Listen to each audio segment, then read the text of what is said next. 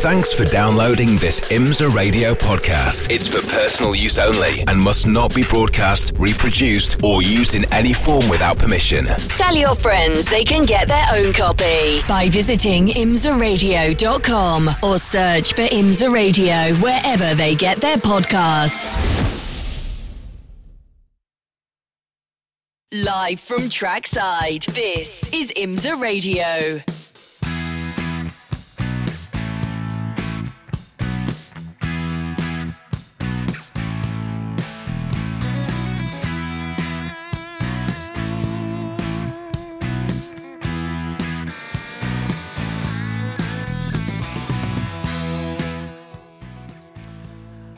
It was 25 years ago this weekend that I made my first trip to the United States of America, and along with some other bits and pieces, I rocked up here at bits and pieces of travelling. I rocked up here at Michelin Raceway Road, Atlanta, for the very first Petit Le Mans, 1998. No championship then, just a one-off race, but look what's gone and happened since. Amazing to think it's a quarter of a century ago that I was standing in the old Michelin Tower, probably about another 10 metres to my right, looking down on a very different looking racetrack back in those days. Dr. Don Paynos decided to have the small Le Mans in his backyard just outside Brazelton, Georgia. And he wanted the voices of Radio Le Mans in France to be part of that. And without that, who knows? I don't think I'd be here right now and probably wouldn't have IMSA Radio broadcasting to you either. My goodness, the technology's changed as well. We were on a telephone line broadcasting, and now I've got so much equipment I could probably put something on the moon. Good morning. Welcome to Motul Petit Le Mans for 2022. We've got the WeatherTech Sports Car Championship as our headline event on Saturday. Cars about to go out onto the track for the first time. Free practice one comes up next, live here on IMSA Radio.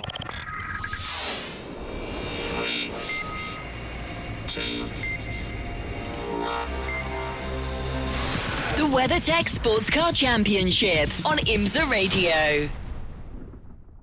And in the Haggerty Global Broadcast Centre alongside me is Jeremy Shaw. Good morning, Jeremy. Welcome along to this celebration of endurance and sports car GT racing that has, in fact, 25 years ago, it rapidly established itself as one of the blue ribband races in the global sports car calendar. An hour and 30 minutes on the clock here for the first taste of action for the IMSA WeatherTech Sports Car Championship. And it's a season of farewells, season-ending farewells here this weekend. The last hurrah for the DPIs. Some people have been fairly snitty about the DPIs down through the years.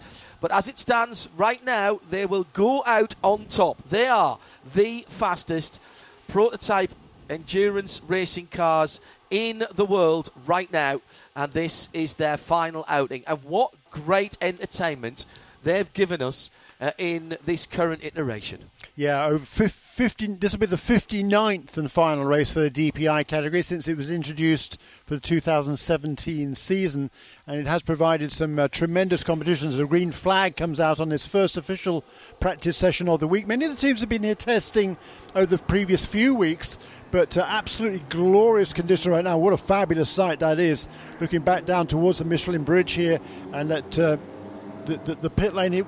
Was the pit lane here back 25 years ago on that side of the racetrack? Yes. Was it? Okay, fine, yeah. It must. I think it was. Maybe. Yeah. I think it was. It had just been done before this. Yeah, yes. Okay. Because I've been coming here a lot longer than that. Many people here at the racetrack have been coming here a long that. In fact, the race engineer for the number 20 car in this race, a high-class racing Oroca LMP2 car, Dave Benbow, he was last here in 1990 with the TWR Jaguar team. So he goes back a long, long time. That was the last time he was here. So it's changed a bit since he was last year. He was going to do the track walk last night. Thoroughly looking forward to it. I saw him yesterday and I said, Dave, when was the last time you were here? didn't take him long to think, Jaguar Tom Walkinshaw Racing, fabulous era of sports car racing. But talking of fabulous eras, I mean, for me, this is the glory years right now of sports car racing. This DPI formula has been tremendous. Yeah, we've only got 7 cars this weekend, but I tell you what, all 7 are capable of winning this race. And if you go back over the history of sports car racing, it's very rare, in fact probably non-existent, you could say that every single car in the category had an opportunity to win the race, had the potential, I should say, to win the race. Everybody has an opportunity, but the real potential, no, that's somewhat rarer. But there's no question that any of these cars here this weekend, and as John was saying, the performance of these cars is seriously impressive. There was a back-to-back weekend at Sebring earlier this year, Super Sebring, where the World Endurance Championship cars were racing as well, new hypercars that have been introduced over the last year or so, and the DPIs were significantly quicker. And all of the drivers who drive around the world in sports cars at the top level just love driving these DPI cars, and particularly at somewhere like here at Michelin Road Atlanta, which is just a fabulous challenge in all respects. Track limits, forget about track limits here. If you run outside the confines of the track, you're probably going to find a wall. So we don't need any track limits penalties here. This is a proper old school racetrack, and one that the drivers absolutely love. They adore it. A little bit of a foo bar at the beginning there for Ryan DL. Unusually for the Aero Motorsport, the blue number 18 car left his pit box early, so he'll have to come back in. Temperature is temperate. I'm not allowed to say cold, I was told this morning. It's crawled its way up to 15 Celsius, which is 59 Fahrenheit, 61 Fahrenheit or 16 on the track. Not much wind to talk about at the moment, blue skies, and as the sun comes up, those temperatures both in air and track will climb fairly quickly. So there has been a bit of testing going on, Jeremy, in the last few weeks, which some of the teams took their opportunity to do. Hello to Dead Squirrel, by the way, and the rest of the marshals and corner workers at IMSA Radio, if you want to get in touch with us. Dead Squirrel on post at Turn 11, a bucket list flag station, which is at the top of the hill. And so they should actually be able to see us down in here. I'm giving them a quick wave in the Michelin Tower. We are not quite at the very pit out end of things here. A couple of windows back from that. I can see some orange Marshall's overalls there. Hello, everybody. And thank you, as ever, to all of our volunteers, whether it's people on flag stands, track clean-up, medical, of course, or indeed any of the logistics and others around the circuit. As we were leaving last night, there was the night shift coming on to make sure everything was going to be all right, make sure all the spectators were getting parked in the right place. So whether you're helping to park cars and RVs, punching tickets, or you're waving flags, we thank you. You know what I always say, you're giving us your most precious gift, that of your time, and we know how hard it is, so thank you very much indeed. And just remember that if things get a little bit busier later on, tune in to 98.1 FM. You won't miss anything around the circuit. Thanks to Dave Miller, as ever. Been here since 1990. He wasn't here the first year I was here, but he's been here since 1999. So all of the series years and the PA, the FM transmitters, my goodness, how they have changed down through the years as well. I was talking to Mr. Miller earlier on in the week. It's the track that I've been to most in the United States. We've had at least one visit here pretty much every year. 2 visits sometimes. We used to have a spring race as well, a shorter race, 2 hours 45, raced on a Sunday. Then we could go to Lanier, the little oval behind us, for the Saturday night short track races. That was good fun. Wherever you're joining us from in the world, thank you very much. on a busy motorsport weekend, and we'll take you all the way through till, well, after the checkered flag on Saturday. And that is still the plan here, by the way. Obviously, IMSA keeping a weather eye, literally, on everything that's going on further south. And for our listeners who have friends, family, or indeed are themselves down in Florida or further south, our thoughts with you. Look after yourselves. But at the moment, it's a Saturday race. There's a little bit of wiggle room on Saturday should it be required. And things changing all the time, with now Tropical Storm Ian having done a handbrake right halfway up the west coast of Florida. Keeping an eye on that. I mean, you would not believe how gorgeous the weather is if you aren't here at the moment. It is azure blue skies, and I can barely see a cloud. If I look all the way down to turn one and into the distance there's a tiny bit of cirrus in the distance. But this, Jeremy, as far as it this morning, is absolutely fantastic in terms of the weather. Temperature's just coming up nicely now for the Michelin tyres. Yeah, it doesn't get much better than this, does it? And we've already seen this morning the IMSA Prototype Challenge cars were out for their second official practice session, getting ready for qualifying, which will follow up right after this first practice session of the day for the IMSA WeatherTech Sports Car Championship contenders.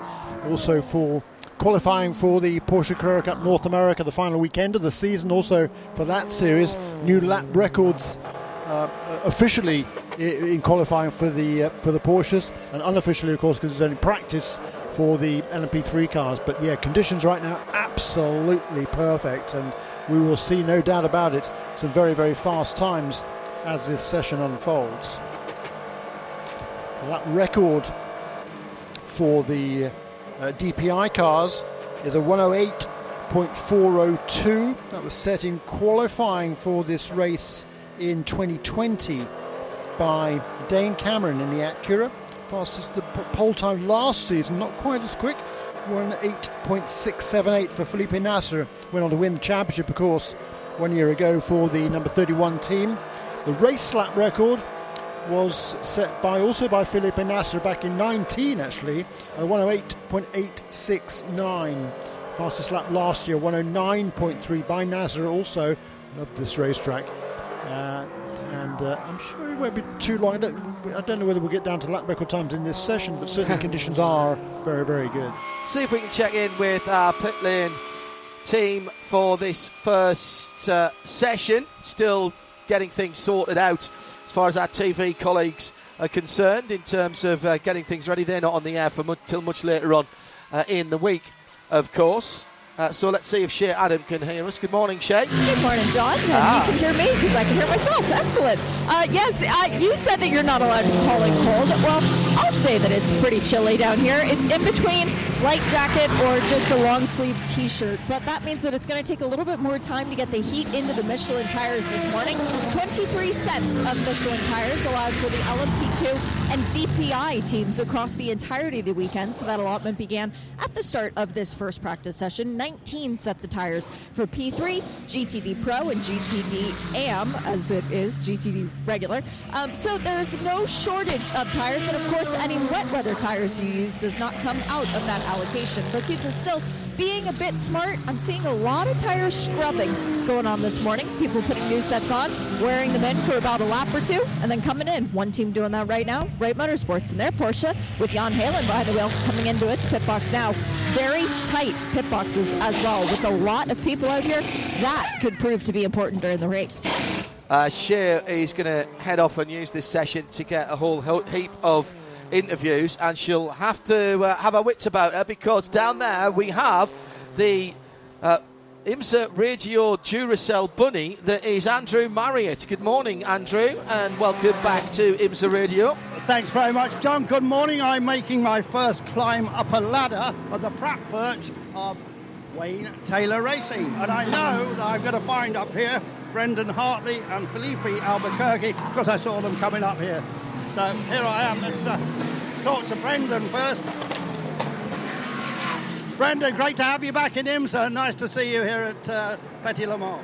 Yeah, it's great to be back. The last time I was here was 2017 and the first time 2013. I have a lot of nice memories here, and yeah, Philippe and Ricky and all the team are trying to get me up to speed as quick as possible, I'm going to discover the car for the first time in a minute. So yeah, a bit stressed at the moment, but it's going to be okay. How easy is it to make the transition from your WEC car to this? I'll let you know in half an hour or so. Yeah, excellent. But I guess it's a bit more relaxed here, is it? Not quite so much pressure. They're fighting for a championship, so there's a bit of pressure this weekend. There is a bit. I mean, you're fighting for the championship. Let me just get Felipe here.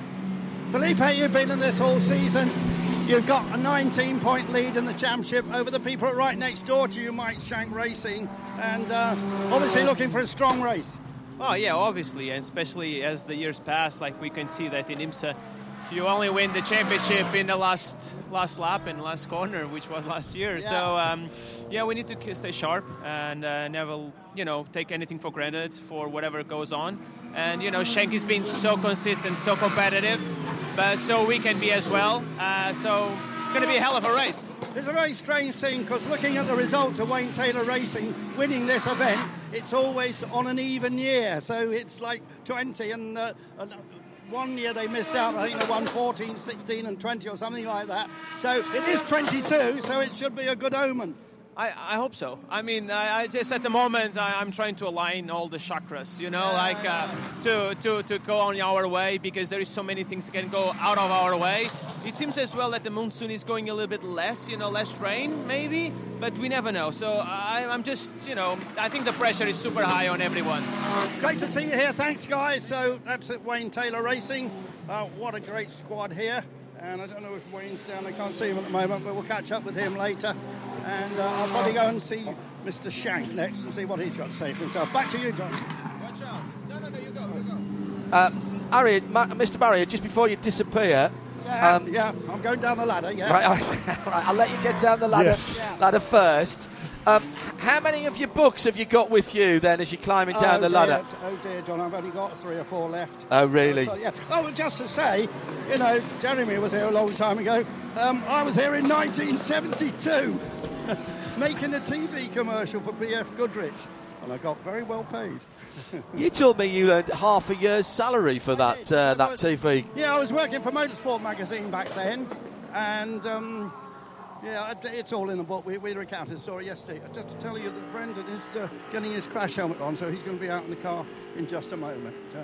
And the book is called, Andrew? Is there much more of this? Well, there's a bit more in the pit lane this weekend, but it's actually what a Sun copy taker said to me once when I was dictating a story from, I think it was Italian Grand Prix, and I was going on quite a bit longer than normal, and he said, "Is there much more of this?" Yes. So I thought, what a great title for a book. And so it's come out really nice. I'm really pleased. But people will be able to look on the internet and buy them that way, but I've got a few in the press room. John, thanks very much. Thank you, Andrew. And so pleased that that project, which I know has been dear to Andrew's heart, has finally made it to fruition after a difficult birth, I think it's fair to say. It's brilliant. My copy has already been thumbed through completely. I consumed it pretty much in one sitting. In fairness, I am a fast reader. It was 1.5 cups of coffee for me on a morning before I got into work, and went through that. And the thing is about it, and I know Andrew's listening, but I'll say this anyway. I can hear Andrew's voice in every word that is written in that book. Is there much more of this? Andrew Marriott, search on the internet, you'll be able to find it. And let's see if we can sell out that first print run of the man who is Pit Lane Andy and his extraordinary career in motorsport. I think if the rest of us added everything up, we probably wouldn't have as many stories to tell as Andrew has. Certainly wouldn't remember them as well. Well, that is a very fair point as well, Jeremy. I remember Mr. Marriott when I was starting out in this sport, same sort of time actually, and he was universally known then as ARM, because in Motoring News, as it was now Motorsport News in the UK, they carried only initials at the end of race reports or stories or whatever it happens to be, and he was ARM Andrew Marriott, and a legendary name in the sport, and wonderful to have him working with us here this weekend again. Has so much energy still. Yeah, it's crazy. It's brilliant, absolutely brilliant.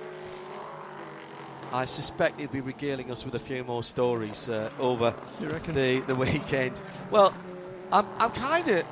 I don't want to wish the weekend away, Jeremy, far from it, but I'm kind of looking forward to Saturday night after the race is over and we've shut everything down, and maybe we can convene somewhere for an adult beverage and then just basically set Andrew off and let him go for a bit, which would be great. At IMSA Radio, if you'd like to get in touch, that would be lovely. Whether you're here at the track listening on 98.1 or further afield on RS2, of course.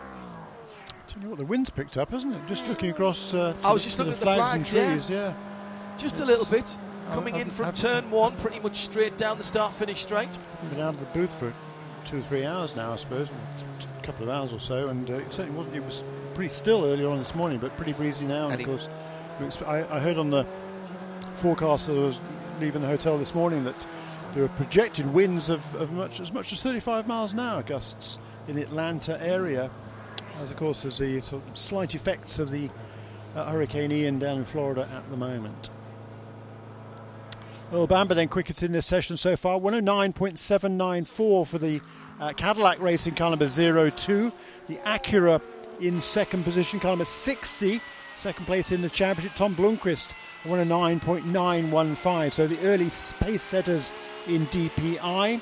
In LMP2, Juan Pablo Montoya has just gone to the top in LMP2 for Dragon Speed USA. That's car number 81. Seventh position overall, 111.889. In LMP3, it's Gar Robinson, the defending series champion for Riley Motorsports, car number 74, at a 115.6. In GTD Pro, Jack Hawkes with Vassar Sullivan Lexus, car number 14, leads away at a 119.6. And in GTD, his teammate actually right behind him on the overall timing charts, in car number 12, as Aaron Tielitz. And Shea Adam has John Bennett down in the pit lane. John, thank you so much for coming down off the prep routes. It's just a little bit chilly out today. How has that been affecting your LMP3 car? How has Colin said it's been affecting it?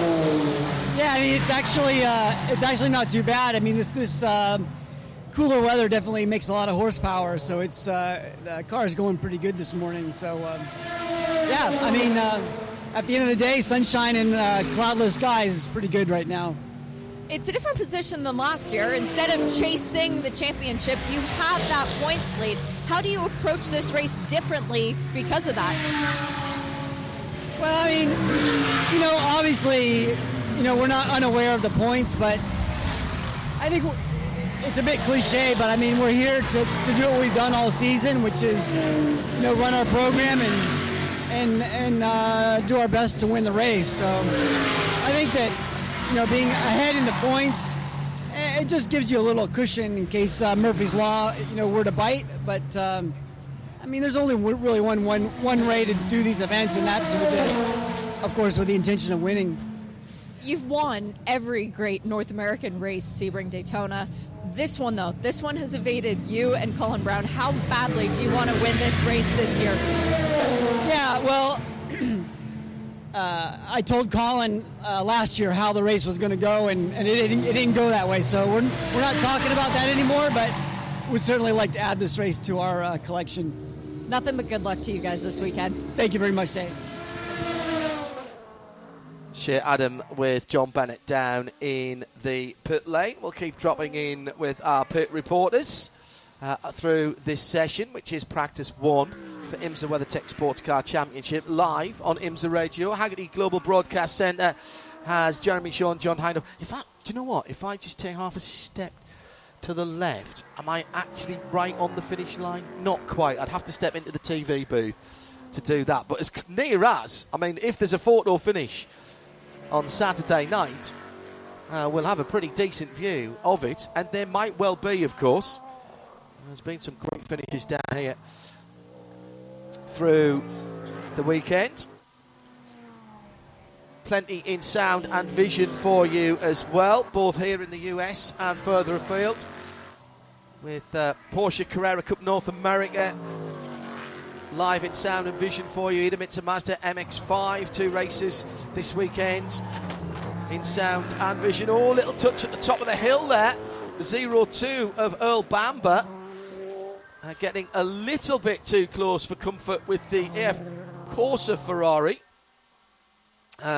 Just a moment or two ago, it was the 21 car, which is Tony Vielander. So 2 very highly experienced drivers.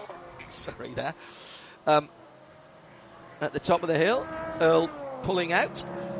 Nice to see some driver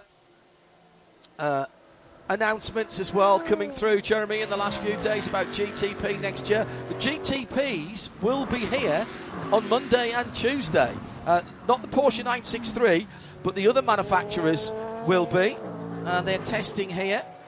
And Alexander Sims is, planned to be flying in on Sunday to take part Not until then? in that. No, he's got other commitments this weekend. He was telling us on Midweek Motorsport last week. Yeah.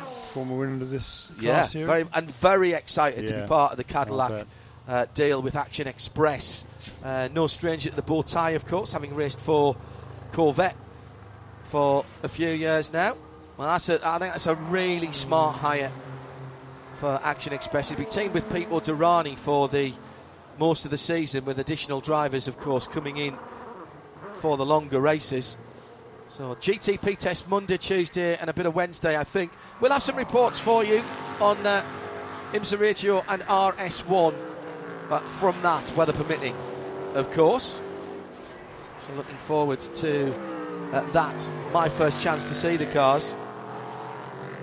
BMW making some driver announcements as well, including having Connor De Filippi jump into the car, and Colton Herter going to be a part of that for the longer races as well.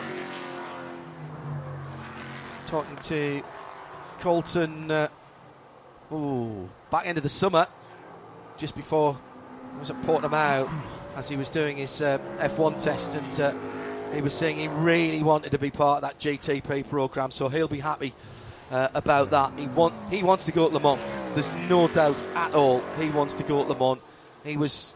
He said he would have been happy if they'd brought the second BMW here to the last race of the season in the GT category, and he'd be happy because I don't think there's that many, if any, overlaps between IMSA and IndyCar. He'd have been quite happy to do the full season, but he definitely wants to go to Le Mans with that beast of a BMW. They all look distinctively different. I think it's good. Yeah, I think we're going to have a cracking season next year, Jeremy. I do. Yeah, no, I think it's a great formula. I mean, I think they worked really hard on getting the technical regulations the way that is of benefit to as many people as possible.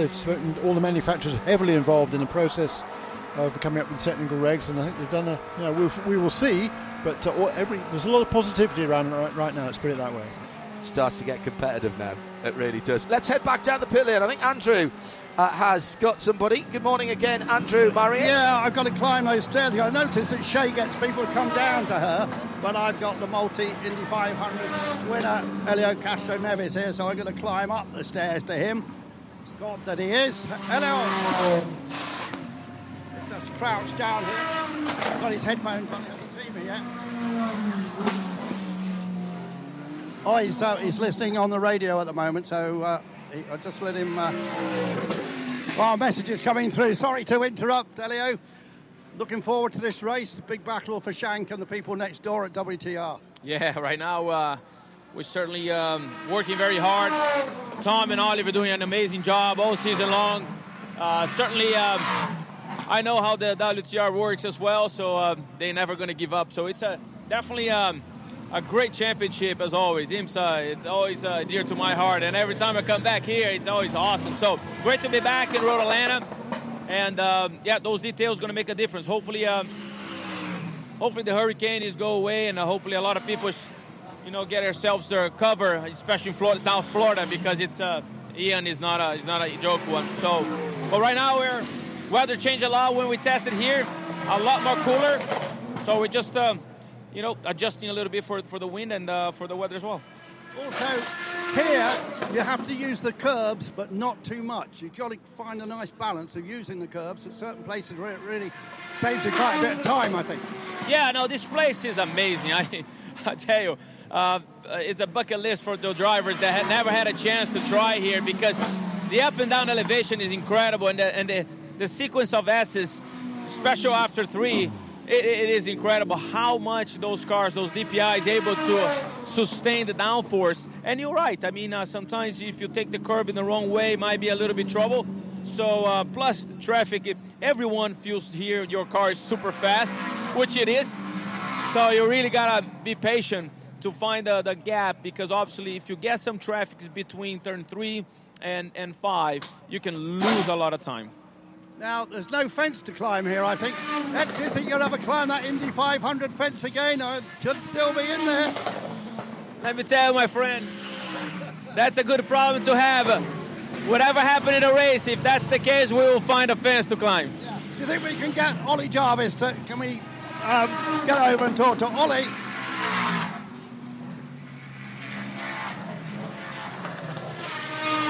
Great to see you, Ollie. You've been part of this big battle with the people next door all season. Had some great races, and everything's on the line now, isn't it? Yeah, it all comes down to this weekend. It's been a tough but, intriguing year, and, it's now a case of winner takes all. So, it's going to be a tough one, but we're preparing the best we can and hopefully in good shape. Do you think there's much power difference between the Cadillacs and the Honda engines or Acura engines here? They're pretty well on a par, aren't they? Yeah, I think... To be honest, it's very, very close. BOP's been pretty close all year. I think by the looks of it, the Caddies are strong round here. I don't know whether that makes our life easier or harder, to be honest. On the one hand, we want to win the race, but on the other, we focus on the championship. Absolutely. Thanks very much, Ollie Jarvis. Thanks to Helio. He's always a great interviewer, isn't he, Helio? He has been since the days when he first came over racing for Paul Stewart. How long ago was that, Paul Stewart racing? Say that again? How long ago was it when you were racing in the UK for Paul Stewart? Wow, that was. Why do you want me to tell you that? Because you don't look any younger. No, you don't look any older. It was 1995 when I was living in Milton Keynes in England, but it was a great experience. I mean, I learned a lot with Paul and Jack, and obviously I devoted my career as well because of them. Yeah, I remember it well. Helio Castroneves, guys. I went to a lot of those races. That was F3, wasn't it, in those days? How was it? Trolling around various circuits back in 1995, doing that. At Milton Keynes, he was living in Milton Keynes. I'm now always going to call it that now. Nick Damon's part of the world in the carbon fibre triangle. Right in the middle of it there. He is a cracking interview, and there's two people right there. We were saying this about Andrew earlier on.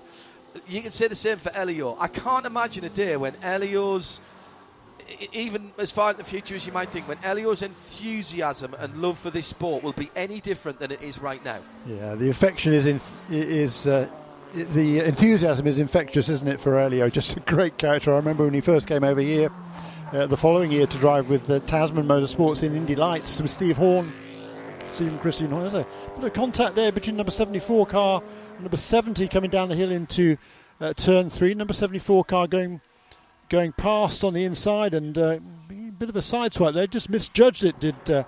Who's driving that car at the moment? It was Gar Robinson. Where is he? It's still Gar Robinson. So he didn't give much room to number 70 Inception McLaren coming down the hill. And there was a bit of contact. Seb Prior actually at the wheel of the number 70 car. Yeah, welcome back, Seb. Welcome back to him. He clinched here the championship in the Porsche Carrera Cup North America 1 year ago.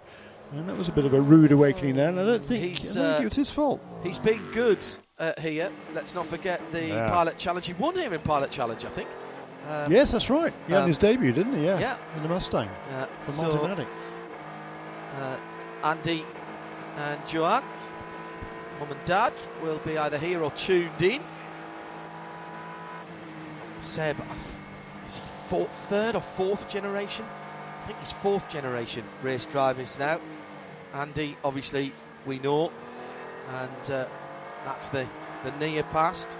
But both Seb's grandfather and great-grandfather did a bit of motor racing. Hill climbing was the family sport. Yeah. Andy Priaulx rather, multiple British champion. I remember him seeing Andy. See, now I'm getting like Elio and going, why do I want to remind myself of this? I remember seeing Andy make his British touring car debut at Alton Park in a Seat, and he planted it on pole position. First time he was there. Wasn't in the 60s though, was it? No, it wasn't in the 60s. No, it wasn't in the 60s.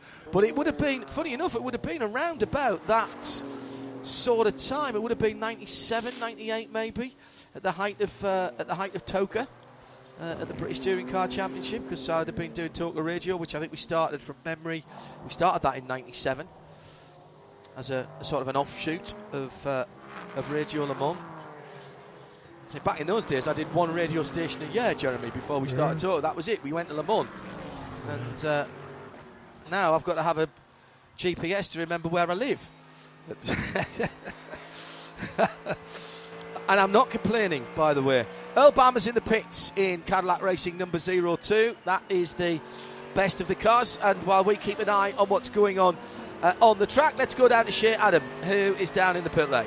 I've got a question for you, John, and then I'll dive in with an interview. But I count 43 cars on scoring. Is that how many that you show as well? Because we are definitely down the number 6 Mjolnir Motorsports LMP3 machine. That was supposed to be Hugo de Wilde, Danny Formal, and Dylan McIvern. That car not on the pit lane, nobody on their pit box. And while the email has not yet formally gone out to declare them as a withdrawal, they will not be racing in the 25th Petit Le Mans. Well, now that we've got that question posed to you, you can look up the answer in the meantime. And I want to just jump in here really quick with Tony Valander. Hey, Tony, do you mind if I interrupt you for a quick second? Yeah. You were just out on track. Yeah. How different is the Ferrari when the temperatures are this climate as opposed to when you tested here a couple of weeks ago? No, it is a bit different. I mean, our car in general is quite gentle on the tires. So first of all, the S9 Michelin is on the limit for our car. We would prefer the softer tire. There was a traffic issue, a lot of cars running in the car, bedding brakes, doing out-in laps, so not really a clean lap was possible. Also, the track feels really green. Even the other classes were running already this morning, and I think also yesterday, but still a really green track. Also the wind, even on the GT cars today, the aero is quite important part, so you could definitely feel the gusty wind going turn 1 down the SS. So a good solid run. Nice to be back in Atlanta. It's always been a good track for me and a good track for Ferrari. So we were all monitoring the weather, really a big eye on the weather, and now it looks better for Saturday's race. So looking good. You mentioned it's been a good track for you and a very good track for Ferrari as well. 2 wins for you, and it seems that you've got a pattern of winning it every 3 years. It's been 3 years. So how have you told Simon and Luis, your co-drivers, that they need to get in shape because this one is yours? Yeah, but I mean, pattern of 3 years, there will be an age limit soon. I mean, reaching my expired date. So, with Simon and Luis, it's a good combination of drivers. Simon, obviously, very young driver. Luis has an experience from Formula 1 cars, LMP cars, and GT cars. So we had a good, solid run through this Endurance Championship. Unfortunately, for my mistake that I did in Watkins, I was really upset because it was a situation going to turn 9 with the 16 car that basically was a third lap on my stint, and I had no intention to cause anything. So I was a bit down for that for a few days, but as a team, they gave me support. We work. If you don't try in the races, you don't end up in trouble. So we've been trying the whole year, and we had good runs since Daytona. Good luck this weekend to you guys in the 21 Ferrari. Thank you very much. Thank you. I'm indebted to Jamie O'Leary, who's tweeted at IMSA Radio. I'm not sure I got any of Andy's touring cars career right. He was driving a Vauxhall Astra when Phil Bennett got banned. Oh, it was at least at Alton Park. Okay, it was 2001 though. So, God, my memory is fading. So 2001 when Andy Priaulx in the what then would have been BTC Astras, wouldn't they? That was the years when Jamie will tell me, I'm sure, that they were running that specific formula. And I knew he planted it on pole position first time out, and we had to work out how to pronounce his name. So I did what Jeremy always does and trolled down the pit lane, tapped him on the shoulder, said, "You don't know me. You're Andy what?" And he went, "Prio." I went, "Thank you." Prio. Write that down. Been a good career for Andy, and it is not over yet. Not at all. Where's number 40 car not? Is number 40 car here? Oh yeah, she asked the question, didn't she, about how many we'd seen. I reckon she was right. We have seen 43 cars. Yeah, the number 40 car was due to be here with Max Hanratty, Adam Ali from Canada, young Carter making his debut, and Colin Noble, who's got a lot of experience in LMP3 cars in Europe. Yeah, it was a big announcement that Colin was coming over. It's been withdrawn from the entry list, I see. It's only 8 cars now for LMP3. There were 11 on the original list. Yeah, no, Team Netherlands, of course. If you've been following us on Midweek Motorsport, we've been tracking that story with Fritz van Aert and a number of other people being investigated by the Dutch police. And Fritz was arrested a little while ago, has been released, but still, I think what we'd call in the UK a person of interest. He's decided to stay home and concentrate on that.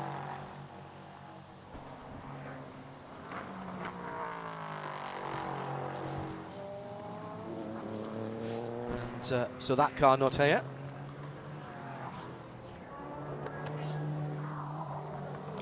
Yeah, so we're missing then from the original entry list of 48 cars, which would have been the third most we've ever had here at Petit Le Mans. 52 was the highest number ever. Once one other time in the 50s, 51 there was, but we're down then one of that number 29 LMP2 car, 3 cars in LMP3. That's number 6, number 7, and number 40. And then in GTD, the number 59 Crucial Motorsports McLaren, also not here from the original entry list. So that's 43 cars, all been out on the track this morning. The number 44 Magnus Racing Aston Martin, however, has completed, I think, only a couple of laps. Everybody else is turning quite a few laps out there, but that car not yet. Everybody else, most everybody else has done a minimum of 15 laps, I guess. The front-running car remains the number 02 Cadillac. It was Earl Bamber, I think, who set that time, 109.583. And that remains the fastest time this morning. Again, first practice session here. Again, just to put things into perspective, the race lap record, 108.8. So 109.5 in the first session very early on. Yeah, pretty good going. Oops, that's number 5 DPI going. Is he just coming out of the pits? Richard Westbrook. No, he's not. We're going slowly down through the S's. See if we can see what happened. Coming into turn 3. Goes out of camera. Whoops! Yikes! Big lock up straight across the grass. A shortcut there for Westy. Motorcycle chicane. Yeah, somewhat, and then took to the grass. Wasn't enough asphalt even for the motorcycle chicane. Indeed. Yikes. So we are just over halfway through this session. 50 minutes gone, 40 to go. New fastest time in GTD. It was early on. It was Aaron Tielitz in the Vassar Sullivan Lexus car number 12. He's been bettered now by Brian Sellers, who lives literally about a stone's throw here from the racetrack. Driving the Paul Miller Racing BMW car number 1 is behind only the GTD Pro car of Jack Hawksworth. So 119.500 for Brian Sellers. And behind him is Jaden Conwright in number 42 NTE Sport Lamborghini in second position. He too then in the 15 19.5, 1 minute 19.590, so only 900ths behind Brian Sellers. And those two ahead now of Aaron Tielitz, who still is third. And Vasser Sullivan, Lexus car number 12, and in the pit lane at the moment. Let's check back in with our pit lane reporters. Let's go to Shea Adam. First of all, where have you wandered down to, Shay? I'm by Sean Creech Motorsport because their car had a little bit of trouble out on the racetrack and is now heading back to the garage area. So I just want to see if I can sneak in with Joao Barbosa really quick. Joao, hey, do you mind if I bug you for a quick second? He's coming around. Thank you. You guys had a parts failure on your car that I've never heard of before, but the good news is you've got a lot of laps around here. Malta got a lot of experience, so Nico's the one who's missing out on the track time at this point, right? Yeah, unfortunately that part, as you mentioned, it was caused by an accident already, in practice. It seemed like one of the DPI cars just dove inside and it hit Malta on the left rear and broke the upright. So that's early start, but that's the way it's going to go the whole race. So we're going to have to be careful with that. But it's still a little too early for this type of accidents to happen, I think. But, that's it's going to be a survival race for sure. But definitely the team is going to try to get it fixed as quick as possible so Nico can do his first few laps here in Road Atlanta. Well, I know that when a lot of people were looking at the weather forecast, there were a lot of people who perhaps weren't happy about the chance of rain. You won here in 2015, so rain maybe something not as scary to you as everyone else? No, I don't want rain. I remember well that 2015, it was a crazy race, a lot of people going out. I don't think it makes for a good show for anybody. The fans are out there in the rain, in the cold. We just want it to be a good show for everybody. So there might be a chance of some rain, but there might be a chance of also running some dry laps. So if it's a mix, it's okay. But if it's a downpour like it was in 2015, that's probably not too good.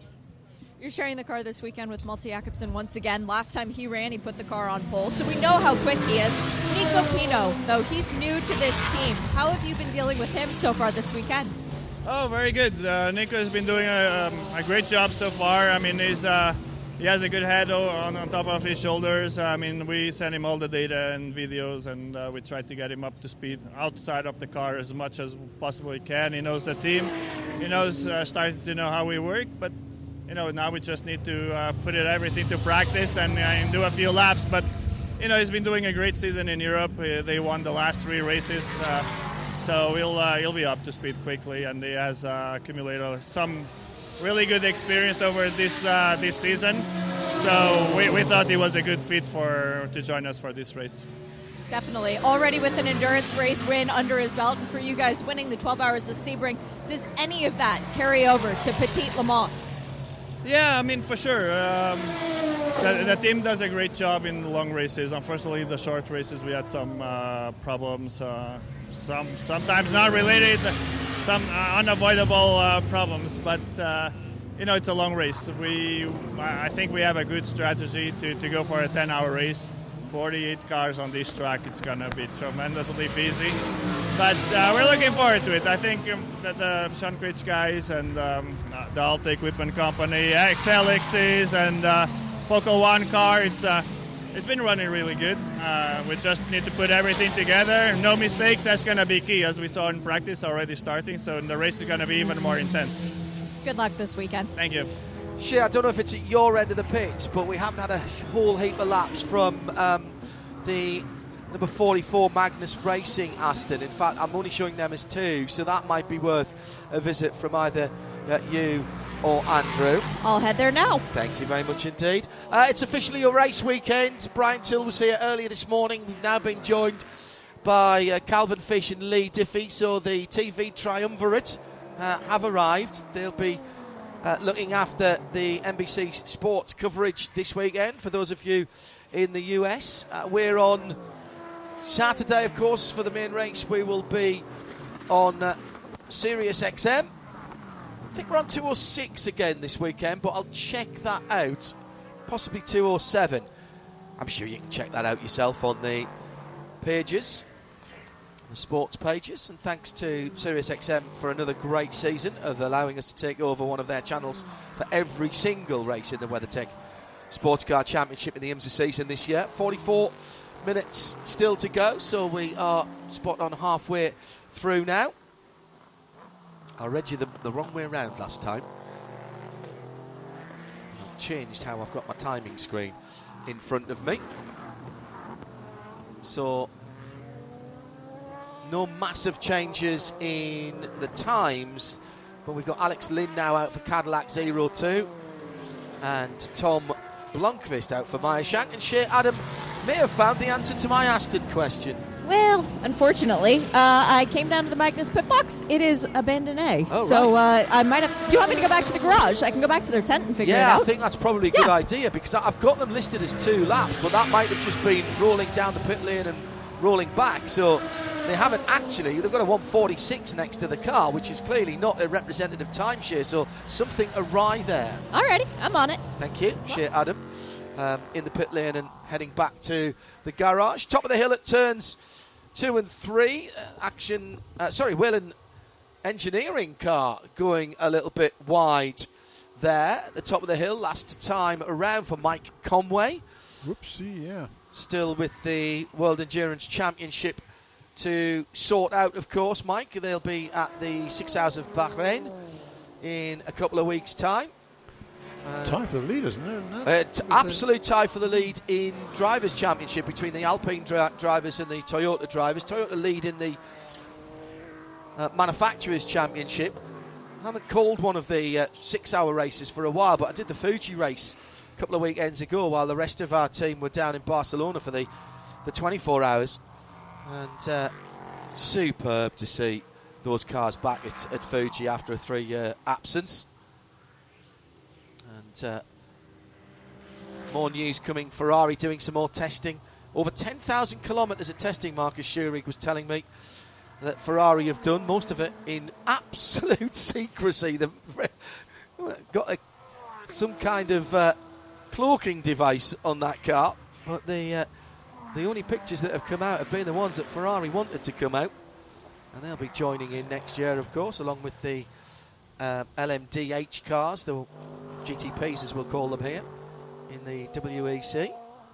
GTP test Monday onwards here at Road Atlanta. Looking forward to that, and we will have some programming and some reports from that for you. Can't do that live, I'm afraid. Well, no, I don't think we can do it live for you, but we'll get some bits and pieces, and I've actually brought a proper camera as well, so I'm going to, weather permitting, get out around the circuit and see if we can get some shots. See if I can remember what to do, pushing a shutter release button.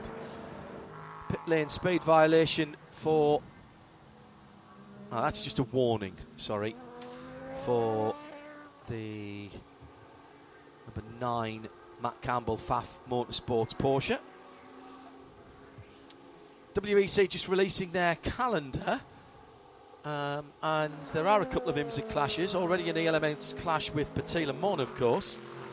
And Long Beach and CTMP are the 2 clashes. Kind of difficult when you've got 180 Formula 1 races to fit around during the season. 24 Formula 1 races next year. Actually, there'll be 23 because China won't happen, will it? So, even so, squeezing the endurance racing calendars, both from the World Championship and from IMSA, almost inevitable that there'll be some problems. And the other championships below that level having to make changes as well, both in Europe and here in the States. With SRO and SRO America making more changes in the last couple of weeks as well. It's been a difficult time for those who have to put the puzzle pieces in place around calendars.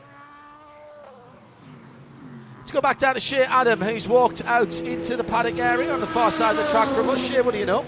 Engine for the Aston Martin for Magnus Racing. So they are getting the hoist currently built outside of their garage. And they said, we hope to be back out there for night practice. It's a long job for them to change an engine. That's unfortunate. Yeah, very. But, I mean, yes, but let it happen there rather than 2 laps into the race, Jeremy. True. So they'll crack on. There's still a bit of practice and qualifying to come.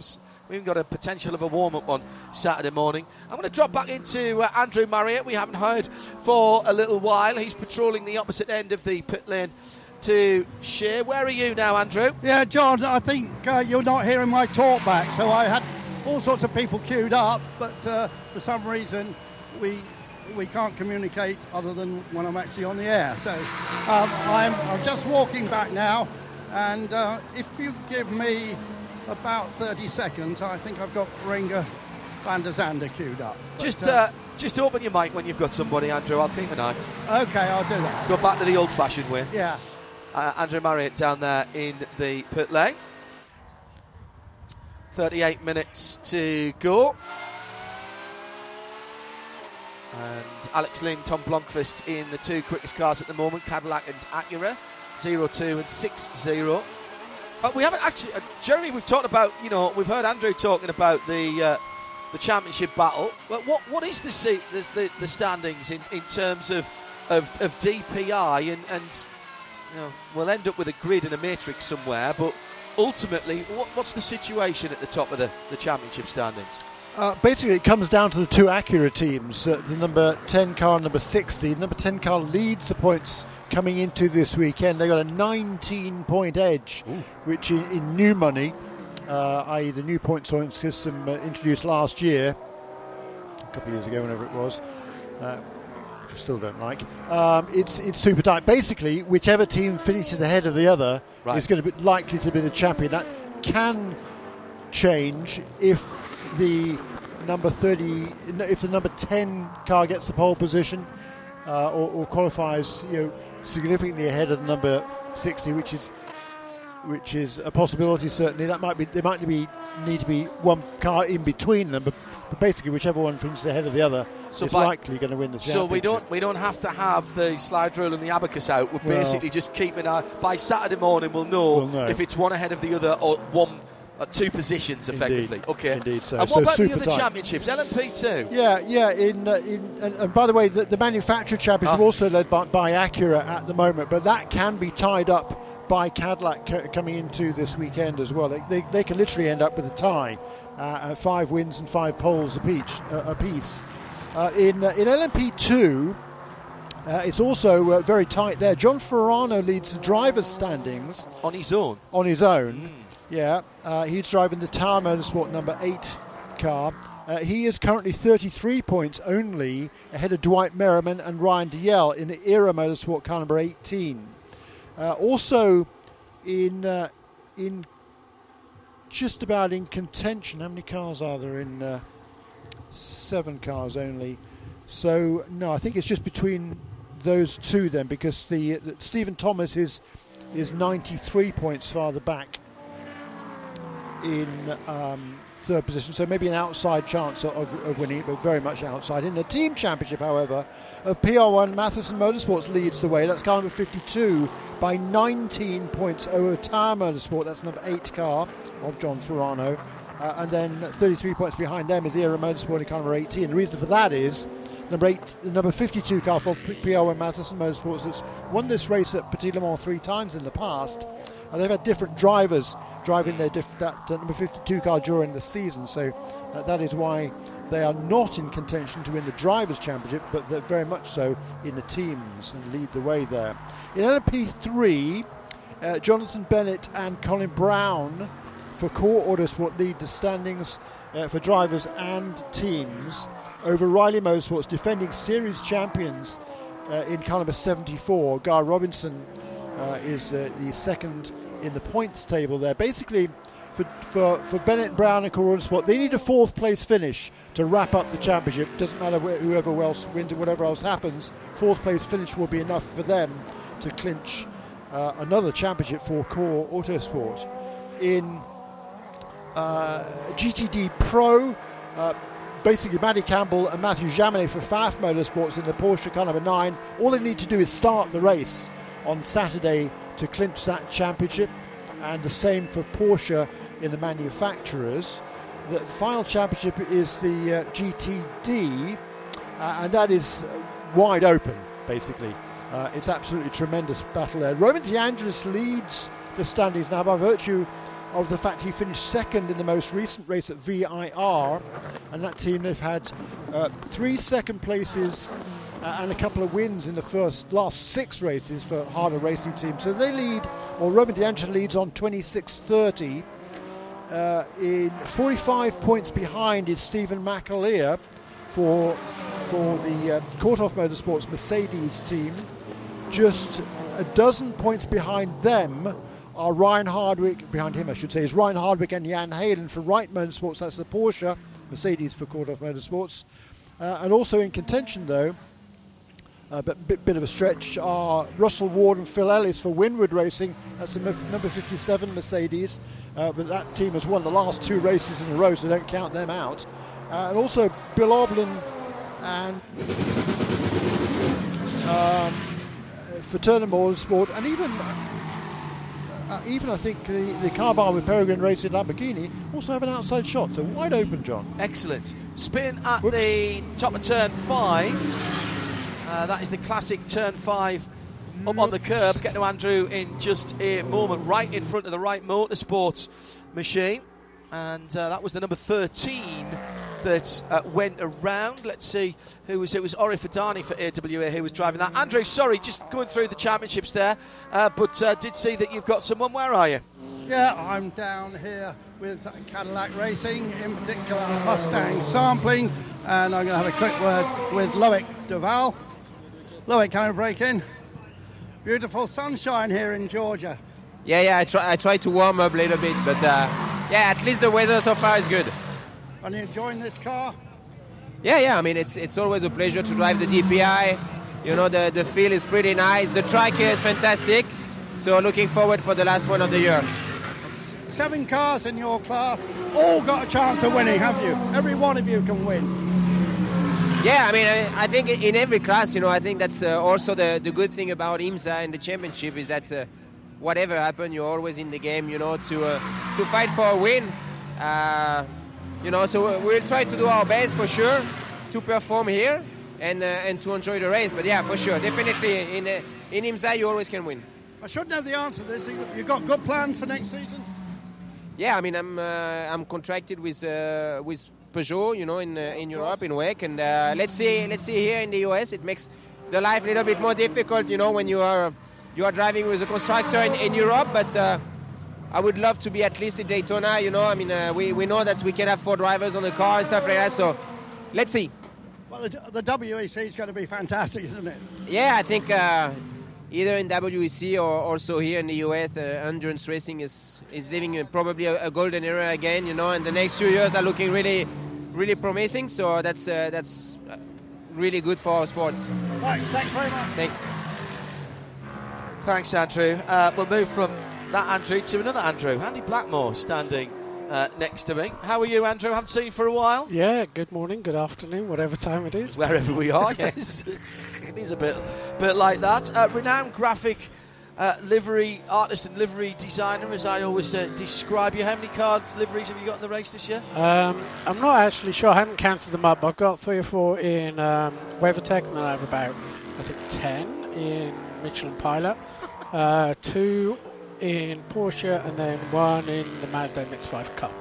And then I have the safety cars as well. So is it reasonable to say that business is okay then? Yeah, it's good. It's starting to really pick up. As per any year, it gets quieter in the summer, and then it really picks up. The week before Petit, no one's really ready to look at liveries and stuff, and literally the second Petit's over, it's full on then.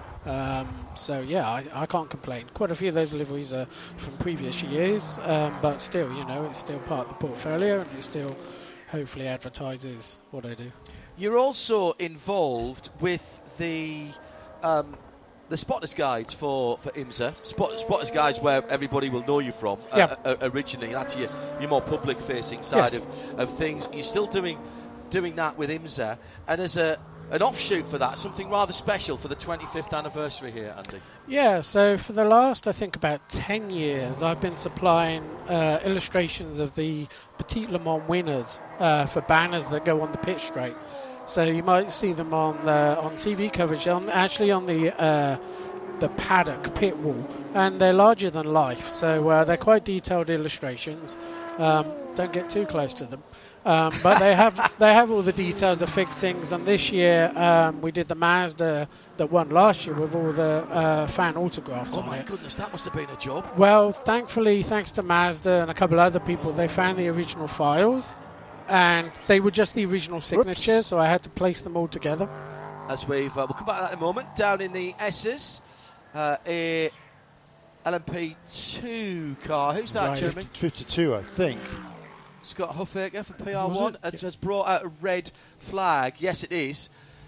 Andy nods because he's recognised the livery, obviously. That's a red flag in backwards driver's left, but it's had at least contact slightly further up and deranged the tyre barriers there. Cool tyres then. It's still only 17 Celsius on the track, which is, 63 Fahrenheit, and the same in the air, actually. So we'll let that get cleaned up, as we've still got 28 minutes of this first session remaining. I'm keeping an ear out for any of our pit reporters as well.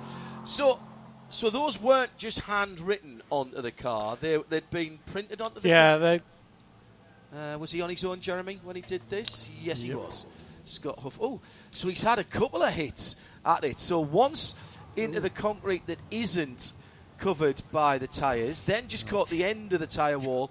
It's the right-hand side and the right rear that's taking the hit there. I think that's going to be, you worry for gearbox at that, Jeremy, but certainly right rear suspension. Yeah, that's a pretty big hit there for that team, and that's the team that had a lot of success here at Petit Le Mans in the past, but now they've got some work to do. They're currently sixth and last actually on the timing charts there for Scott Huffaker. It was I think he not done many laps. Well, actually, he has done several laps in that car. He set that time, which is currently a 1:13.5, but quite a lot of damage there to that car. It's a pretty big hit for Scott Huffaker, so he'll be disappointed with that, the youngster.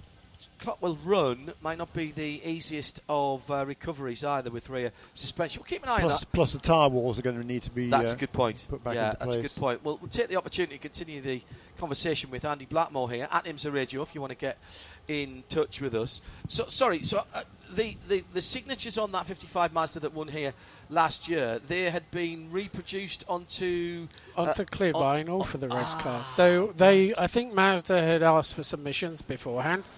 And then they got put on the car in basically blocks of autographs. And then I managed to get hold of some of the source files, and they're on the illustration. So that was time consuming, but it's at the end of the pit straight. So obviously there's 24 cars there, and then in addition to that, working with Road Atlanta, the fourth page of the IMSA spotter guide this weekend has all the winners in a spotter guide illustration format. I've seen that. That is great. So is that going to be a poster? I don't know, because it was done very last minute. But it's high enough resolution to print at 11 by 17, or if you're in Europe, A3. A3, yeah. And that holds the quality, so fans can go to their local print shop and get a nice copy of it or whatever. And then I think I sent all the artwork to NBC Sport, and they're going to be doing a montage of all the things. Although I won't get to see it in Canada because we don't get that feed. It's come a long way, Andy, since the first Spotless Guide. Yeah. How long was that ago now? We should say you've worked in your trade for a very long time, but the Spotless Guide started when?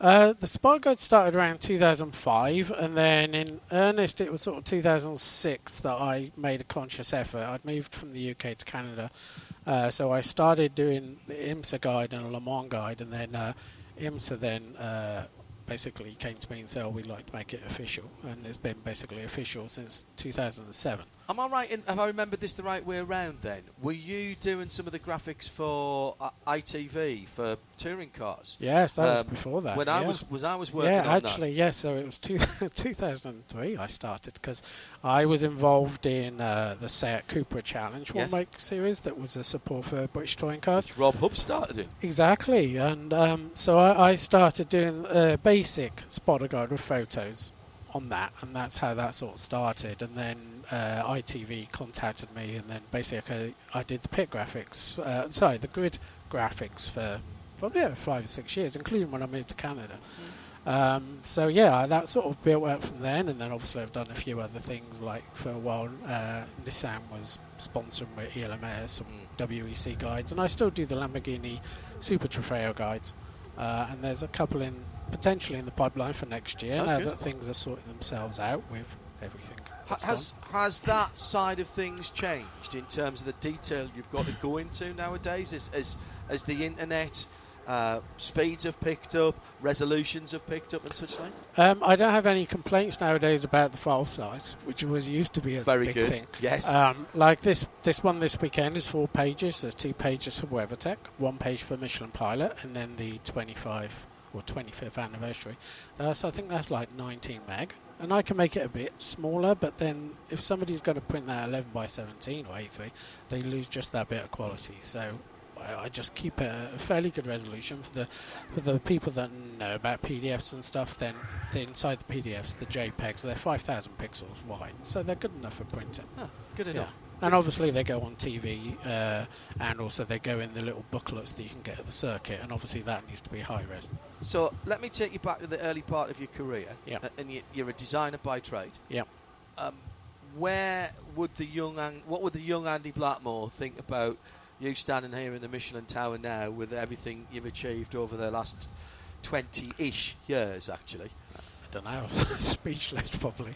I've been very lucky, very fortunate. Because you were expecting to work in the car industry, weren't you? Yeah, I trained as an automotive stylist, and I worked for McLaren and Yamaha in the early days. And I even back then, I was doing liveries in British Touring Car and stuff. So, end of the 1990s. You did a Gulf McLaren one as well? Yeah, I've done quite a few Gulf McLaren. Well, I've done quite a few McLaren. I think I did 14 F1 liveries.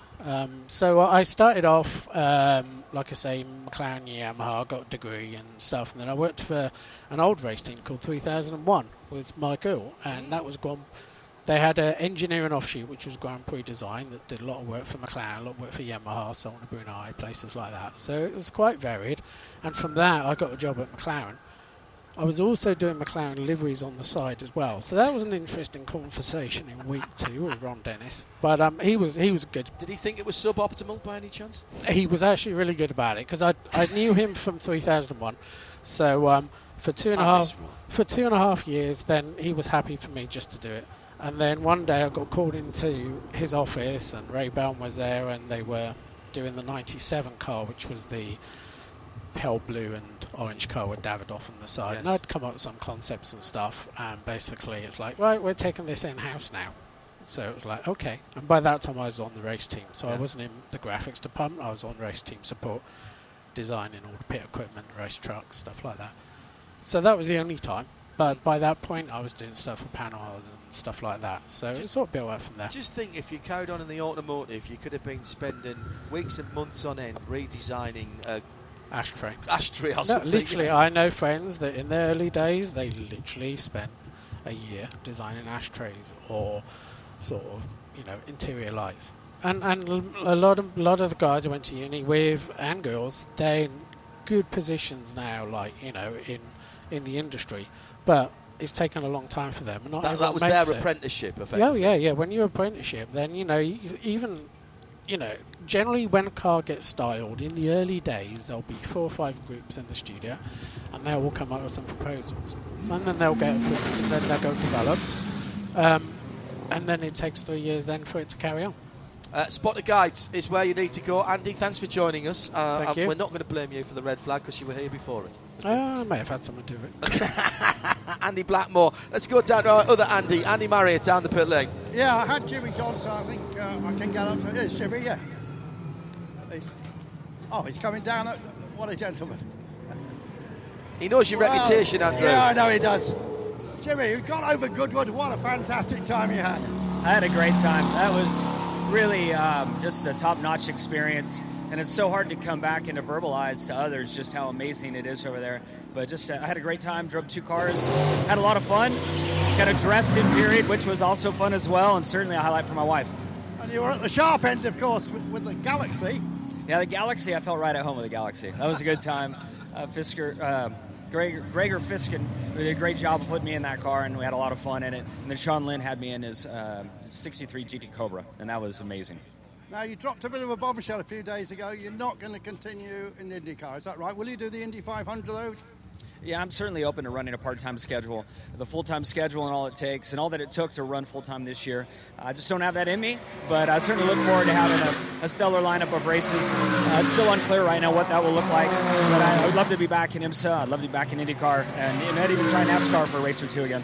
Well, we definitely want you back in IMSA. No, thank you. I'd love to be back. And what about the car now? You just climbed out of the car. Is it feeling good? The track feeling good? Yeah, it doesn't drive like that 63 Cobra I was just in a Goodwood. So it took a few laps to find my bearings. But there's so many cars on track, it's really tough to find a clear lap and to really put the car through the paces right now. We'll be watching you all weekend. Thanks very much. Jimmy Johnson. John, I might just have somebody else here just coming around the corner, because I did see somebody scooting by me that I wanted to talk to. I like Jimmy Johnson's attitude, Andrew. He wants to do his bucket list races, and Le Mans on that list. Yeah, absolutely. And no, the person I thought I was going to get, John, has slipped away. But come back to me in 5 minutes, and I'll have one of the top boys for you. Okay, I'll keep an eye on the microphone down there. Jeremy? Yeah, that Garage 56 entry for Hendrick Motorsports and NASCAR, that was testing here, I believe, a week or two ago, with a couple of days with Mike Rockenfeller at the wheel. There's another problem for another LMP2 car. Is that the AWA car, kid? That's the ERA car. Yeah. The ERA car again. Down at turn 5 on the exit. So I don't know when he lost it going in there. It's an odd place to stop that, just kind of on the exit curve. Dwight The good news is the wheel. Yeah, the good news is he would have been well visible there. Came up behind a GTD BMW car. Of the BMW. Yeah, that was the Paul Miller car. We've all done that. Anyway, sorry. Jimmy Johnson. We were talking about Jimmy Johnson there. Yeah, and he's certainly be a contender, I would imagine, for that Garage 56 entry for Le Mans next year. And a certain Mr. Gordon, who I was talking to as well. Chevrolet have got a lot of big names to think of in their back catalogue before they even think about their current drivers. There is a slight issue, I think, with a clash on test day. Well, that's with IndyCar, isn't it? Rather than there's probably a cup race that weekend as well. It'll be difficult for a regular season. Yeah, I think so. Yeah, agreed. But Jimmy now not doing the full season of IndyCars. He's going to pick and choose that with the Ally sponsorship. So maybe the opportunity, as we say it, for him to go and do that. So it's interesting to hear him say there, not only would he like to do the odd IMSA race, I'm sure Rolex 24, and or maybe here, and the Indy 500, but also the odd NASCAR Cup race, not out of the question either, he said that. He's going to try and do the Indy 500 Coca-Cola 600 weekend, which hasn't been attempted for a little while. Kurt Busch, I think, was the last person to try it, and he did start both races. He didn't finish the 600, and I think it's in his contract he can do it next year as well if he can put a deal together. Really? I believe so, yeah. Okay. Spin there for... was that Kyle? Ah, right, yeah.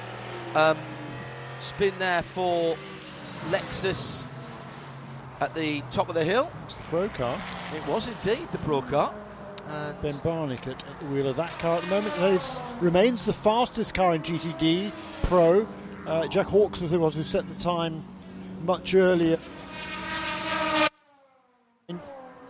Let's just nip down to Shea Adam down there in the pit lane. Shea, go ahead, and then Andrew, you can pick up off the back of Shea. With Roman DeAngelis. Roman, coming into this race as the defending GTD winner, it's got to put a smile on your and the entire Heart of Racing team's face.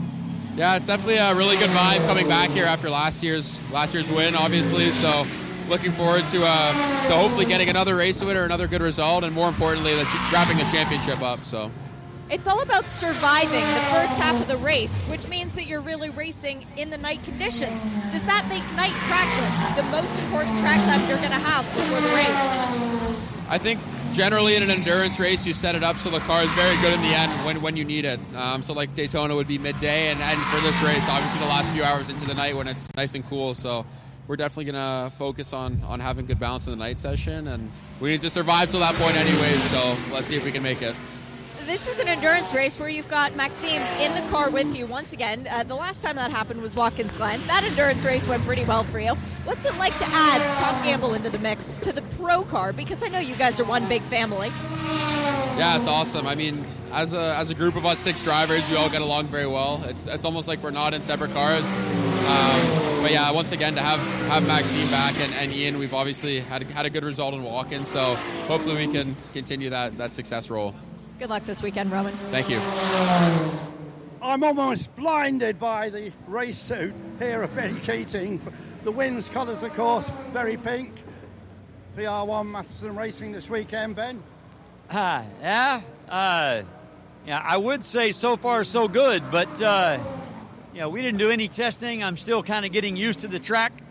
The traffic is unbelievable out there right now, but currently we're the slowest car in the class, and I don't know exactly what happened, but I just saw Scott back it into the wall, and so things aren't looking too great right now for us.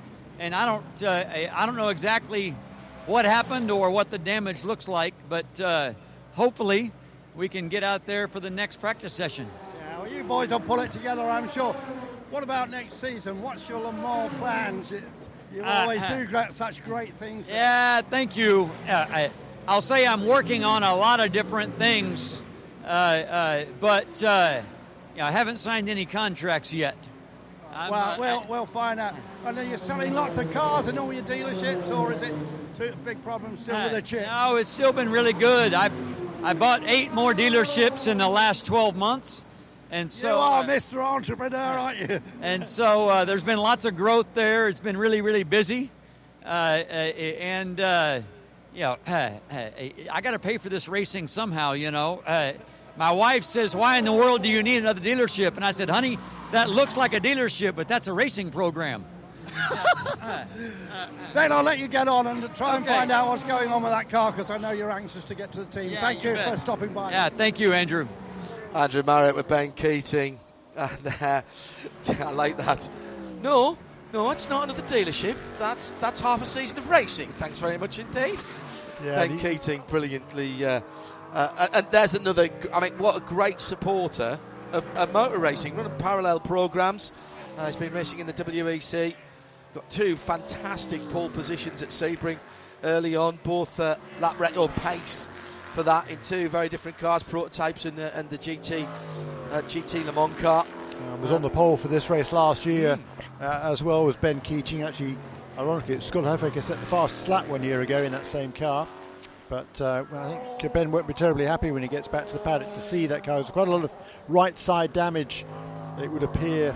It's not going to polish out, at least. I think that's a fair thing to say.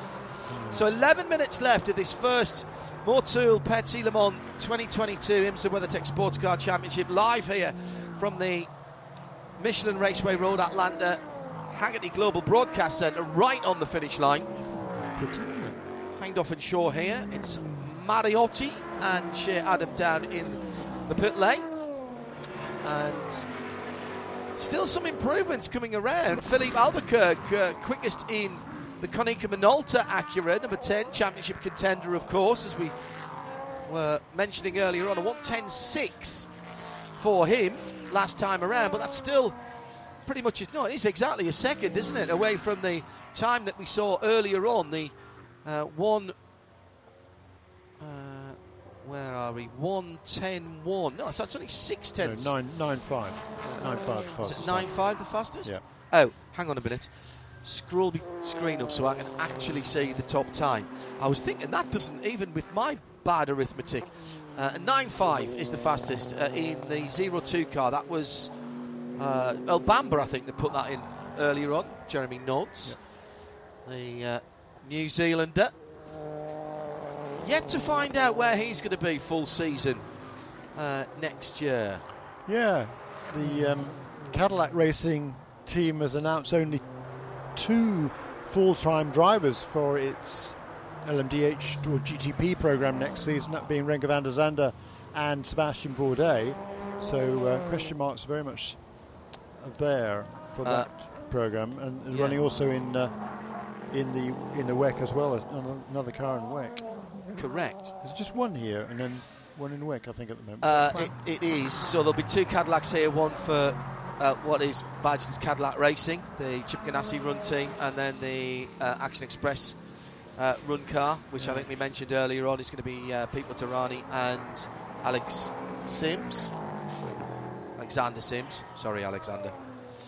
He'll be here later on at the weekend for that test. BMW starting to sort themselves out with an announcement a week or so ago with their driving squads. Actually unveiled the car, didn't it, in its livery last week at the Peterson Museum in LA. That car's going to be supposed to be here on display, I think, isn't it, this week? Car prior to the test next week. I'm sure. Yeah, I'm sure it will be. Curious that Porsche decided not to come along to the open test here. That's the car that's done more testing than anybody else, and I think rather disappointing that they're not here to put the car through its paces alongside everybody else trying to. I asked about this, and Porsche, as ever, were brilliant. I asked the question, they came straight back to me. The guys in Europe. And the excuse is? Well, it apparently just doesn't fit with their programme as it stands. Exactly. Yeah, right. And there was talk of them potentially going to Bahrain and doing the race in Bahrain as a invitational car, and the WEC were very, very excited about that. And the guys over at Weissach saying, we've done what we need to do, we've got other things we need to do other than being at Road Atlanta at this time, although they are due to be back in the States for the Daytona test, which I think is early December, isn't it, Jeremy? I was thinking of coming back over for that, but I've now got other things to do in preparation for a ridiculous January, which sees 4 race weekends consecutively. Dubai 24, Raw before the Rolex 24, and delighted to say that we're back off to Bathurst again for the 12 hours. Is that the following week? That's 4 weeks in a row. Ninth I thought they changed that to something. That was last year. Yes, but it's back to its normal date now. Okay. So that's early January, so 9th or 10th to around about the 9th or 10th. Oh, there's another off. 2 cars off the road. Turn 1? No, there were two different offs that were there. It was number 48 car off the road at wherever it was. 10A? 10B? I only caught the dust from the 20 high class car at turn 1, and that was definitely turn 1.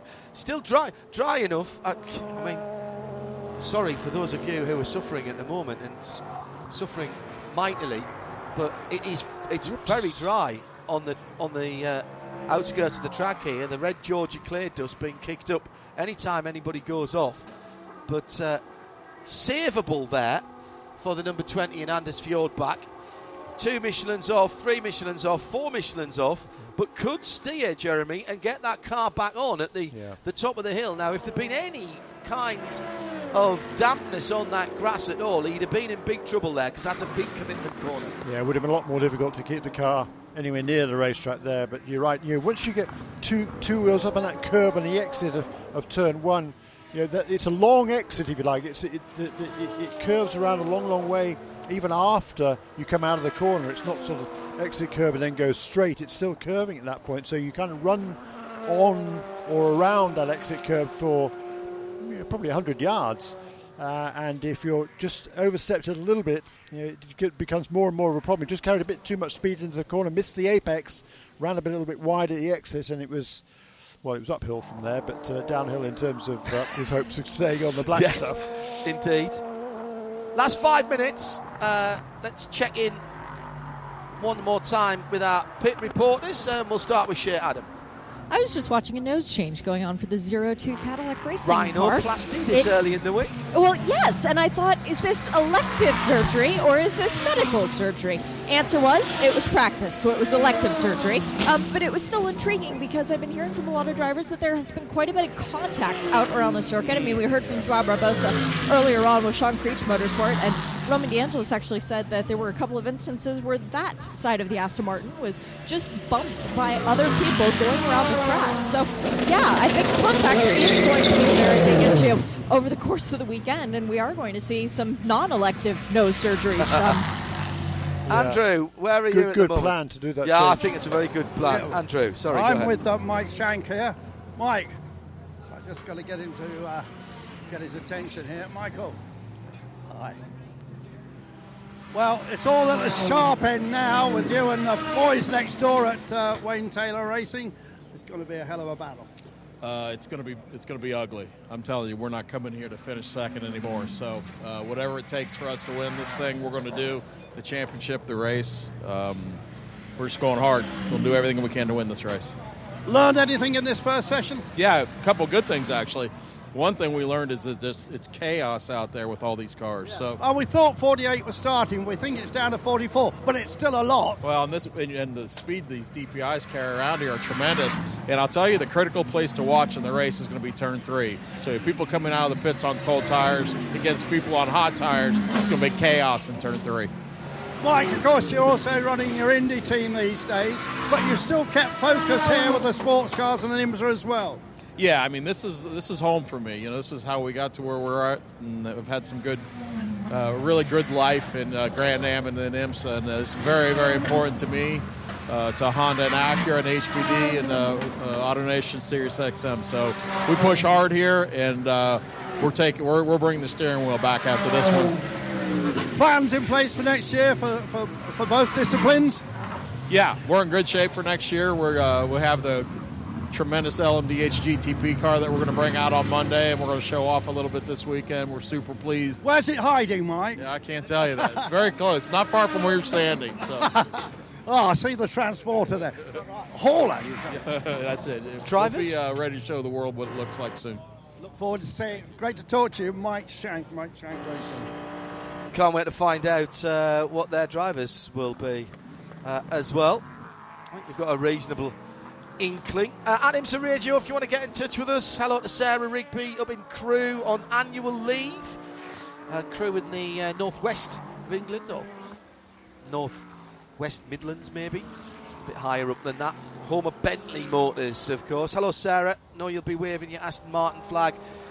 Opportunity for Aston to take a Premier GTD victory in the championship this weekend. Sarah will be cheering those guys on. At IMSA Radio, if you want to get in touch with us here at the Haggerty Global Broadcast Centre. Well, Mike Shank was just talking about Turn 3. There's been plenty of excitement there already, and looks like the Mustang sampling machine has just gone awry there as well. Yeah, we saw Westy off there. Was it off there earlier on that he went? Yes, it was. This time it was, yeah. Yeah, it was Loic Duval this time, exploring the scenic route there at Turn 3. For the JDC Miller Motorsport entered car. Loic, who would have been here back in the... Now, was he back in the original Peugeot days, or was he still an Audi driver in those days? But busy with the new 9x8, 9x8. It's just 72, isn't it? I'm sorry, I'm going with that. 72 being the district that Le Mans is in, or the area of France. That's the county code, I suppose you would call it. Arrondissement if it was in Paris, but you know what I mean. The area. That number 5 car, by the way, for GDC Miller Motorsports, they've had a bit of a tough season, but started off fairly well. They had, started off very well. Finished on the podium in the first 3 races of the season. They've been struggling a little bit since then, but remain in contention for the championship we haven't talked about really yet so far this weekend. It's also, in addition to being the final round of the regular season championship, it's also for the final round of the Michelin Endurance Cup, yes, which of course is 4 long distance races. Daytona, Sebring, Watkins Glen, and here at Michelin Raceway Road, Atlanta. And that car remains in third position. Checkered flag comes out in this session, third in the points, but only 2 points behind Oliver Jarvis and Tom Blomqvist, who lead for Meyer Shank Racing. The Konica Minolta Acura kind of is just 1 point behind them, and then that GDC Miller Motorsports 1 point farther back, and an Action Express, the Wheel and Engineering Cadillac, they're only 2 points further back as well. So very much that championship for the Michelin Endurance Cup in DPI wide open. Check the flag is out, Jeremy. Indeed it is, and it remains that time set very early on by Earl Bamber, 109.583, the fastest time in this session. Really no changes for the last probably hour, actually, in terms of the top of the charts in timing, but a lot of work being going on by all of the teams here. Second fastest is the Acura of the caliber 60 car. It's Tom Blomqvist who set that time for Meyer Shank Racing much earlier on. In LMP2, it was the number 8 Tower Motorsport Orica of Louis Delatraz who set the fastest time. In LMP3, it was Colin Brown for Court Autosport, the championship leader. That's car number 54. And in GTD Pro, Jack Hawksworth again very early on for Vassar Sullivan Lexus, car number 14, the fastest time. And in GTD Regular, and behind only the Jack Hawksworth car, is Brian Sellers for Paul Miller Racing. It's BMW M4 GT3. Brian Sellers lives very, very close by here, using his former two-time class winner here at Petit Le Mans. Did we hear from Earl Bamber after he set the fastest lap? I don't think we did we? We'll try and grab him for you next time around. By the way, John. Go ahead, Andrew. Yeah, I'm with Earl Bamber. Oh, there you go. Yeah, Earl. Well, fastest, that was a good start.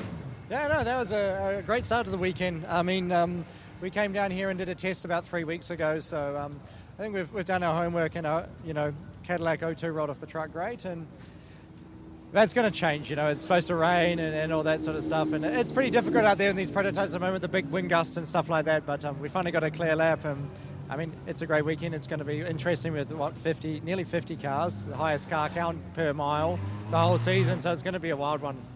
The boys in the booth are speculating where you're going to be next season.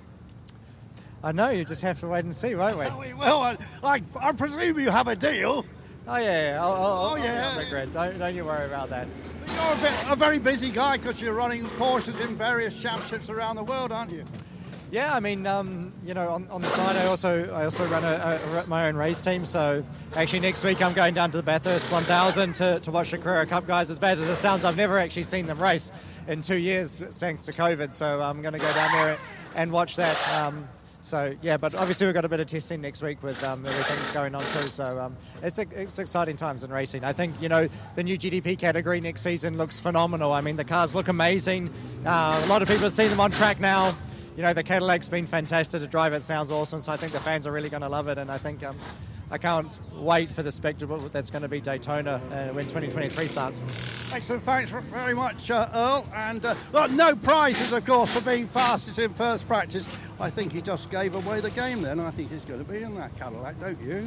Yes. Whether that'll be full season as part of the extended family, who knows? But he was drafted in here last year, wasn't he? He was meant to be doing some testing and actually got to race here, extenuating circumstances for one of the other drivers, and did a very good job indeed. You could hear the smile in Earl Bamber's voice there. EBM, Earl Bamber Motorsport, campaigning Porsches all over the place.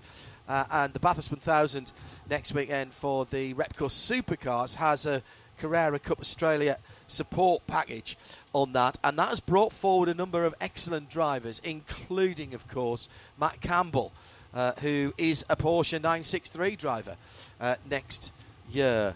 I'm not sure whether he'll be here with Mathieu Jaminet or whether he'll be in the WEC. Thanks to Andrew and to Shay and to Jeremy.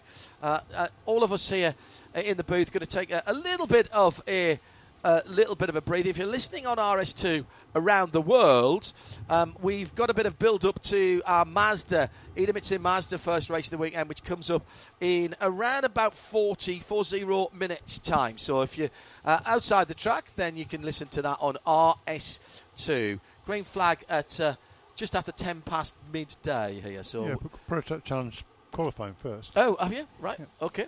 PC Challenge to come as well for those of you here trackside. But for the moment, with Cadillac Racing and the 02 car from Chip Ganassi Racing on top, that was the first 90 minutes of practice for the IMSA WeatherTech Sports Car Championship at Motul Petit Le Mans 2022. Bye for now.